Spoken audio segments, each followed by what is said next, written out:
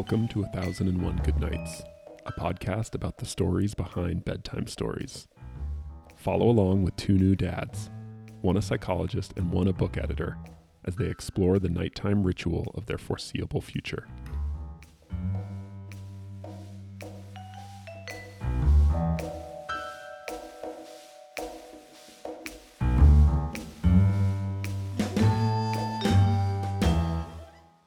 Hey, Ben. Hey, Nick. We get a chance to up our conversation game today as we are joined by speech-language pathologist Melissa Minney, founder of Raising Little Talkers. Melissa, it is great to have you. Thank you for having me on. I'm glad to be here. So, Melissa, let's dive right in. I got a first question for you here. How is reading aloud to a child different than just talking to them? So the answer to this question sort of depends on a child's age, but for really little ones, like not yet verbal babies or those just learning to talk, which is my specialty, the repetitiveness of simple stories are really helpful to help them learn the meaning of new words and encourage early word attempts. And also having just positive interactions with books really sets the stage for literacy skills to develop when they're a little bit older. And then another big one is that it connects the spoken and written word. So my 3-year-old is just starting to grasp that I'm actually reading words on a page and not just making up a story as I go. Like she'll be covering the words and I'll be like, you got to move your hand because I'm reading the words, you know. And then she's like, oh, she didn't really make that connection before. So that's a really important connection for when kids start to spell, that words are actually speech written down. And also introduces new vocabulary that you may not use when you're conversing. And then lastly, it introduces story elements. So even before a child can really tell a story themselves, they're learning about setting, characters and their feelings, problem and solution, conclusion. And that helps with conversational storytelling, understanding books that they're reading, and then eventually when they're older, sort of digesting expository texts, which are like nonfiction informational texts that we see in school. Oh man, that's a A such a lot of perfect answer. benefits. No, yeah. Well, I mean, and you've almost uh, pretty much answered the next question I was going to ask. But do you have any tips about reading aloud to a child who's especially struggling to build language skills beyond doubling down on kind of the repetition and things like that? Is there something you would do differently? I do. So um, for a baby or toddler who's struggling to build their vocabulary, like I just said, and you repeated, the repetitiveness is really important. So I can just give an example of that. So once a child knows a story really well, they can predict what will happen next and can easily fill in the blank when you leave out a word. So think about like the very hungry caterpillar, but he was still hungry, right? And they can fill in that word. So helping your children also draw the connection between the story and their own personal life is really helpful. So, wow, I'm feeling hungry for lunch, just like the caterpillar, or, oh, I have a tummy ache, just like the caterpillar did. That can really help with comprehending a story. For older children with language challenges, it really depends on what the issue is, but you don't really want to limit them to repetitive books because we do want to expand their vocabulary and don't want just the same words over and over again.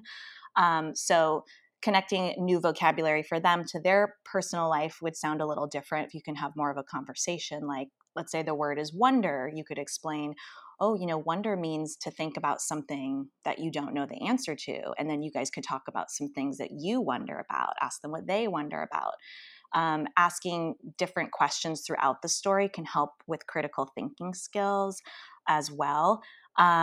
And then also asking, before you turn a page, you could say, what do you think the character is going to do next? Or why did the character do X? Because that can get them thinking about the story in a different way and sort of taking on the perspectives of different characters in the story. Can encourage perspective taking, which is really important for social skills and just for understanding and comprehending stories as well. And then inferencing is another thing you can encourage for children with language issues. So prompting your child to use different clues in the pictures or in the story that comes up and sort of think about what might happen next. So like, how do we know that so-and-so is feeling sad? Is his face giving us a clue about how he might feel? And sort of just talking about that stuff out loud as you go through the story. Cool. Given your background in speech therapy, is there a particular children's book that you would recommend, or even a book that you find is kind of underrated or that more people should know about?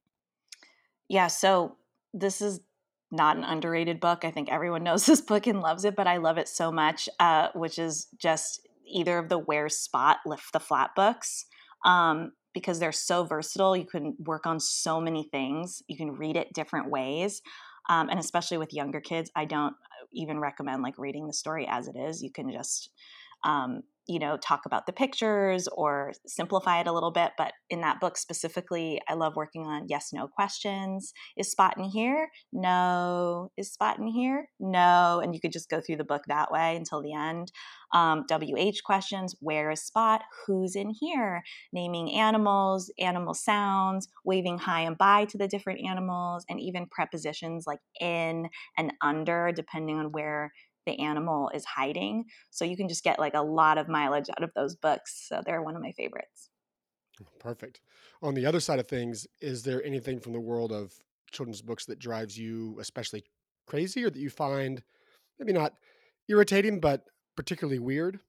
Uh, yeah. So a book that drives me crazy is The Giving Tree, but I will say that I love that book. I grew up reading it and I've always loved it. But now that I'm a mother and reading it to my own children, I'm just like a little ticked off that this motherly figure of the tree pretty much just completely erases herself for the happiness of this boy who I'm interpreting to be like a son type figure. I feel a little defensive, like, hey, mothers are supposed to set healthy boundaries and not put their children's needs like 100% before their own. I don't even know if I'm interpreting that correctly, No, but that's like what jumps to my mind when I read this book. I feel like I have no, to like give a disclaimer to my kids when I read it. no. And I will say, when we did an episode on the Giving Tree, and I Oh, was you did? looking up, when I was looking up sort of articles and just like comment board sections, that is not an uncommon reaction. So Oh, wow. you're in good company I'll for have to sure. listen to your episode about it. Please do. And would you thanks so much for joining us. Would you mind closing us out with the last few lines of Goodnight Moon? Of course. Good night, nobody. Good night, mush. And good night to the old lady whispering, hush. Good night, stars. Good night, air. Good night, noises everywhere. If you enjoyed this episode, check out our other content at 1001goodnights.com and help us out with a rating on your podcast platform of choice.